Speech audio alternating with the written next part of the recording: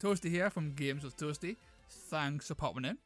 Today we are going to be looking at Pokemon Unite and discuss what could have been done to make it a much better game that was significantly more child-friendly than its current iteration. But before we get to that, let's just quickly discuss Pokemon as a whole. Me being in my late 20s, I was a child when Pokemon first came around. So I am what the cool kids would call a Gen 1er. I started with Pokemon Red, I then moved on to Pokemon Yellow, before jumping over to Generation 2, where I completely skipped Silver and Gold, and leaped straight on top of Crystal instead. At this point, I'd gotten a little bit tired of the series, so I skipped every generation, just about, up until the release of Soul Silver and Heart Gold. Following that, I had another little hiatus where I then jumped onto Pokemon Shield and got my son Pokemon Sword. So whilst my experience isn't necessarily extensive, because I had massive generational gaps in my play, I guess, I was still introduced to Pokemon at the start of the franchise, and the bullshit that is Pokemon has persisted since then. Even from Generation 1, the fact that Pokemon Red and Blue both existed simultaneously and needed to be played together and owned at least by two people, or one person twice, was always a little bit bullshit. But as a child, you don't notice that. You go, oh cool, I can play Pokemon with my friends, providing that I have a link cable that nobody owns, and they have a different copy of the game than me. They are essentially the same games being sold twice, and honestly, the reason for this is because quite a large portion of the fan base will double dip. Many people will buy both versions of each generation's copy, and if there's a third release, like say Crystal, they'll also buy that. The biggest insult here though is that that third release isn't even a complete game in and of itself. You still can't actually get every Pokemon in Pokemon when you buy say Pokemon Yellow. You still need to have another friend or own yourself Blue or Red or whatever other copy of the game you require just to complete the game and get all the Pokemon. It's always been bullshit, and it's always been done under the guise of cooperation and cooperative play. But in reality, what it is a ploy to sell the same game multiple times to the same person. Possibly 3 times, or 4 times in the case of Sun and Moon, which both got, I think, Ultra versions of themselves. There was 4 games that generation, and they were all essentially the same game. And of course, people bought them. Adults who were children when Pokemon was first a thing have been indoctrinated to think that this kind of model is acceptable when it's not. And the children of these adults also think that because their parents don't see anything wrong with it, so it's a cycle that will probably last forever, no matter how much backlash gets levied towards this archaic practice, this bullshit practice that continues to exist even to this day. Moving on from the mainline series of Pokemon games, Pokemon Go is next up on the discussion block. For quite some time now, Pokemon Go has had loot boxes. They pretend they aren't loot boxes, and the mainstream media have on multiple occasions claimed that they aren't loot boxes, but what they are is insidious microtransactions that are quite literally loot boxes, and by extension, gambling. These loot boxes exist purely to give Niantic and Nintendo copious amounts of money, usually from the pockets of babes. Now, this is not a good thing. This is terrible, and is a symptom of a larger issue within Nintendo and how they treat free-to-play games.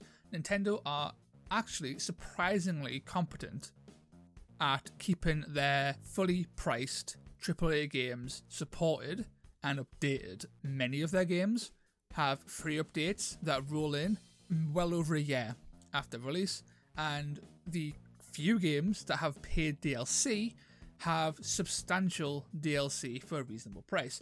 The issue is the free-to-play market is incredibly lucrative, and Nintendo absolutely abuse that with Mario Kart, with Pokemon Go, and with Fire Emblem Heroes. The fact that Pokemon is primarily a children's game, and they are exploiting those children to fill their pockets is especially disgusting, and this is where we get onto Pokemon Unite. Pokemon Unite is actually a surprisingly competent MOBA. Games of Pokemon Unite are incredibly quick, which is unusual for a MOBA. They last around about 10 minutes as opposed to the usual 30, and essentially distill the MOBA formula into a very easy to learn and digest, bite-sized experience. Pokemon Unite gives you a couple of Pokemon from the start, and you progressively earn more Pokemon as you play through in-game events. You also gain currency, in which you can purchase Pokemon for exorbitant prices through gameplay. This currency trickles in very slowly, and the cost of Pokemon are very high, so you are encouraged to buy gems with real-world money to expedite this wait to buy Pokemon quicker. Again, taking this back to children want to play with their favourite Pokemon, and their favourite Pokemon is trapped behind paywalls, so what Nintendo want is for children to spend whatever money they have, or whatever money their parents have, on getting these Pokemon that they want so desperately, but don't have the time to invest the numerous hours it would take of consistent gameplay to just unlock the cheapest of the cheap Pokemon in that lineup. This is not uncommon for MOBAs, but it is not the only way they've existed. Case and point, look at Defense of the Ancients 2, or Dota 2. Dota 2's entire roster is free. You download the game for free, you have the entire roster for free. You can play the game and experience every character for free. The only thing that costs money, or at least cost money when I was playing, was cosmetics, and cosmetics are the least egregious form of microtransaction because it doesn't have any kind of pay-to-win elements. It has its own issues that we're not going to get into here, but when it comes to a game directed at children and a game about Pokemon, which is incredibly successful in that market, locking all the Pokemon behind a paywall is beyond insidious. It would have made so much more sense in terms of tailoring a kiddie MOBA to the target audience instead of manipulating that target audience into funneling copious amounts of cash into their bottomless vault. That's still not even the worst offense in Pokemon Unite. Pokemon Unite is inherently pay to win, not because the Pokemon that you can buy are better than the Pokemon you might get for free, but because of the item mechanics in Pokemon Unite that require a ludicrous amount of grinding to power up. If items just existed and were set at a base level and could never be improved, this would be fine. But of course, people want more money from your children, so what they do is you can upgrade these items over time via resources that are drip fed to you during play, or you can spend money to do it instantly. Like I said, this makes Pokemon Unite pay to win. These items have surprisingly drastic effects on gameplay, and I tested it out. I took a basic item, I invested all of my resources to power it up to max, slapped it on a Snorlax, and suddenly, my Snorlax, who is already a pretty powerful Pokemon, was now smacking around unupgraded Pokemon like they were made of nothing. It was a noticeable increase in early game power, and in a game about applying and then maintaining pressure, it becomes clearer that these items are key to your success in the game, and therefore you either need to grind a slowly fed currency for a long time at a weakened state, or spend money to upgrade those items immediately to the highest possible variant of that item. Not only that, each Pokemon can hold 3 items, and not all items are necessarily effective with all Pokemon. Therefore, you essentially, at the bare minimum, triple the amount of money you need to spend to make the perfect Pokemon loadout. And then if you wanted to play a alternative Pokemon with a different item build, you would then need to spend even more money to get those items maxed out as well. No matter how good it may or may not be from a gameplay mechanics standpoint, is completely undermined by greedy corporate wankers who are looking to make a shit ton of money off of the vulnerable and off of children.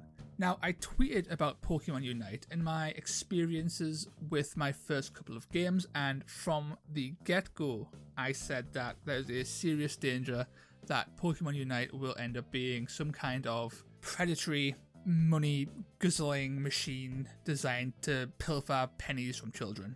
And I was proven correct, but I was proven correct in ways that I wasn't expecting. The fact that it's pay to win was something I was absolutely blindsided by, and makes Pokemon Unite one of the most disgusting free-to-play games on the Switch. Now, am I saying you should stop playing Pokemon Unite if you enjoy it? No. What you do in your spare time is entirely on you.